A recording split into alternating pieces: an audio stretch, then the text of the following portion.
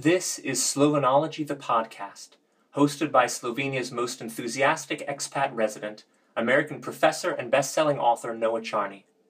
Everything you wanted to know about the world's best country, Slovenia, and a few things you didn't realize you wanted to know. Love and Scythes. On the morning of my wedding in the tiny alpine mountain village in Slovenia, in which my fiancée grew up, I walked with my best men and a trail of 100 guests up the curling road to the tiny Baroque church on the hilltop. As I turned the bend, I was stopped by a rope strung across the path. A cluster of stern and angry people I'd never met stood blocking my way. They carried medieval-looking implements, a long rusty saw, an axe, an old scythe, and a wooden pitchfork. If I was planning to marry my Slovenian fiancée, I first had to pass the tests of manliness. Slovenia is a gorgeous country, lying just east of Venice and south of Vienna. Full of cliff-top castles, mysterious caves, waterfalls, and alpine fields, it looks like the backdrop for Grimm's fairy tales. The most culturally and economically advanced of the former Yugoslav states, it weathered the Yugoslavs' wars all but unscathed, and thrived within the Habsburg and Napoleonic empires under which it was known as Illyria. Slovenia's prosperity earned it the EU presidency in 2008, and its adherence to tradition and government-protected industry makes it, both economically and socially, the sort of unprepossessing country that Western powers may come to envy. But centuries-old traditions still lurk in the idyllic mountains, some more ominous than others. It's not unheard of, during prenuptial celebrations, for one's friends to tie the groom naked to a wooden cross and smear Tabasco sauce on his balls. Needless to say, I did not invite any Slovenes to my bachelor party. On the morning of my wedding, I was faced with an ordeal of my own, known by the menacing title of the Shranga. Shranga. The name conjures up some Polynesian tribal tattooing ritual or a horror movie involving saws. Neither image is far off. 300 years ago, a stranger coming to a village intent on marrying the local beauty would have to prove his mettle and competence as a provider. In the remote alpine settlements of the 18th century Habsburg Empire, that meant being a woodsman. I should say that I'm not particularly good with my hands aside from typing, which definitely doesn't count. As a soft-palmed American city boy, my idea of a big adventure is to order an extra shot of espresso in my mocha frappuccino, so I was pretty darn nervous as I approached the scythe-wielding villagers blocking my path to the Baroque church, framed behind them by precipitous white-capped mountains. My experience of Slovenian wedding customs began the week before our big day, when my next-door neighbor and a band of followers came over by tractor, dragging 2 enormous pine trees. They proceeded to shave the bark off the pines with my help, my first tree-shaving experience, it must be said, though not my last.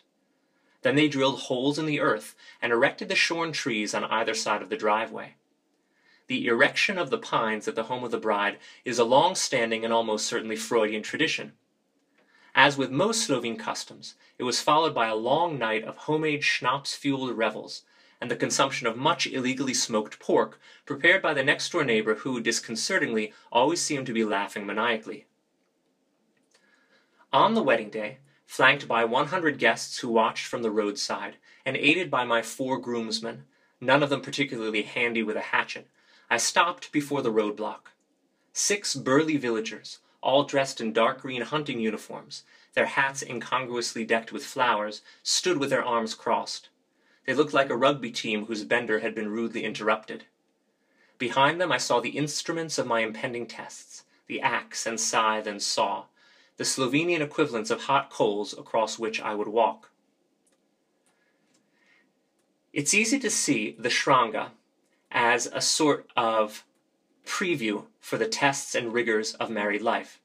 Instead of axe-wielding, maybe this digital age might require a swap-in of word processing, programming a web page, or cheating on your taxes. But whatever I had to do, no matter how difficult, was a rite I was willing to endure if it meant that I could marry the love of my life. The goal would be not to lop off any useful body parts in the process. Bring it on. I was led first to perform the jaga, the sawing, in which I would team up with my best man, a skinny Spanish lawyer, in splitting a thick log with a rusty saw. Testing our powers of observation, the villagers presented us with the saw upside down. I may not be the sharpest tack in the box, but I could tell we weren't going to get too far with the saw teeth facing upwards. We flipped the saw over and sunk it into the log, beginning the surprisingly difficult rhythmic sawing that was required. Those saws bend when we wanted to thrust, and there's an analogy in there somewhere related to married life. The villagers lubricated our efforts with white wine, first poured over the saw and then into our mouths. I remember wondering if wine stains and wood shavings can be dry cleaned out of a fancy Ralph Lauren Black Label suit. Whatever, I was in the zone. The first test was passed. Now came the sekira, or the chopping, in which my axe work was put to the test. As I am only slightly more coordinated than a drunken orangutan, this had both the villagers and the guests worrying. An axe was lodged in a tree stump in the middle of the road. I would have to whack the stump in half, preferably without losing any of my own limbs in the process. After 5 or 6 mighty hacks, the villagers decided to take it easy on me, and allowed me to move on. Had I been obliged to cleave the stump in 2, the wedding would have had to be rescheduled for the following Tuesday. A pine tree had been felled across the road and suspended on 2 wooden horses, and I was next obliged to shave off its bark. Good thing I had practiced during the erection of the pines a week before. A good 10 minutes of tree shaving, or sheet shaving, and I had developed quite a sweat, which was almost certainly staining my Ralph Lauren suit. But it must be said that Ralph designed a surprisingly comfortable suit with good freedom of movement, ideally suited for the shaving of pines. My confidence was rising, 3 down and 2 more to go.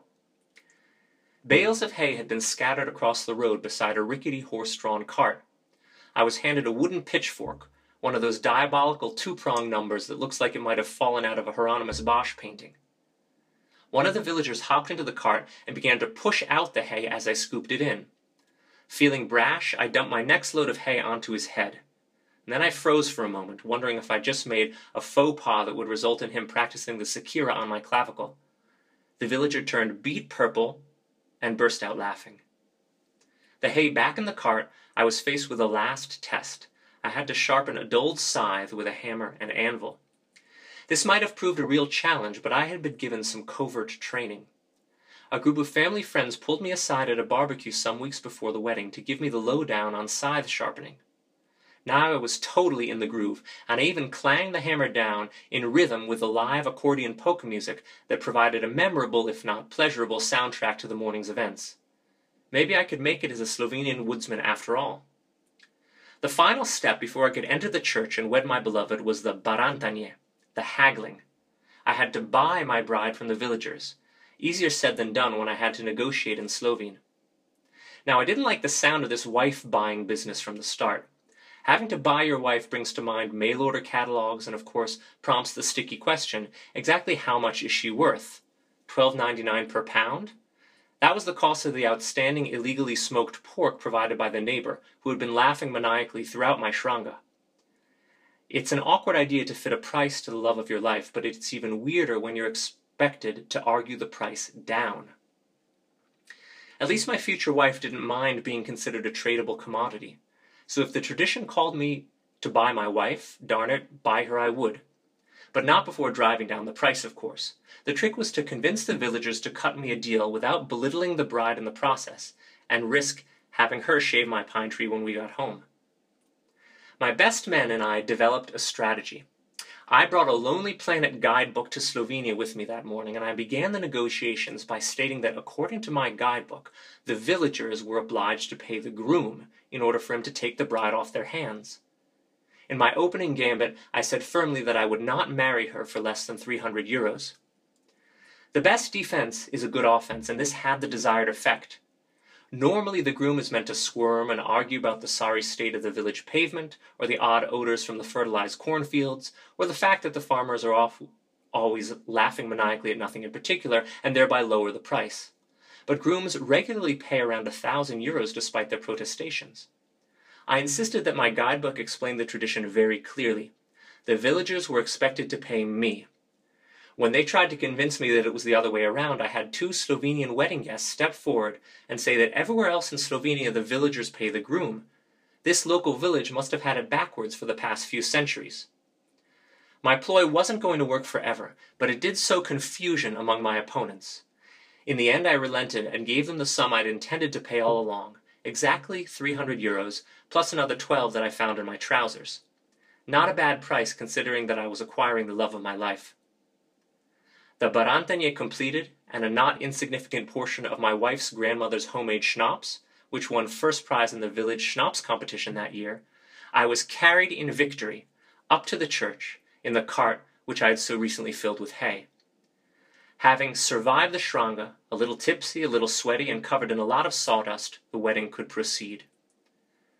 While finding true love and maintaining a happy marriage are certainly tricky, getting married in this modern era is all too easy.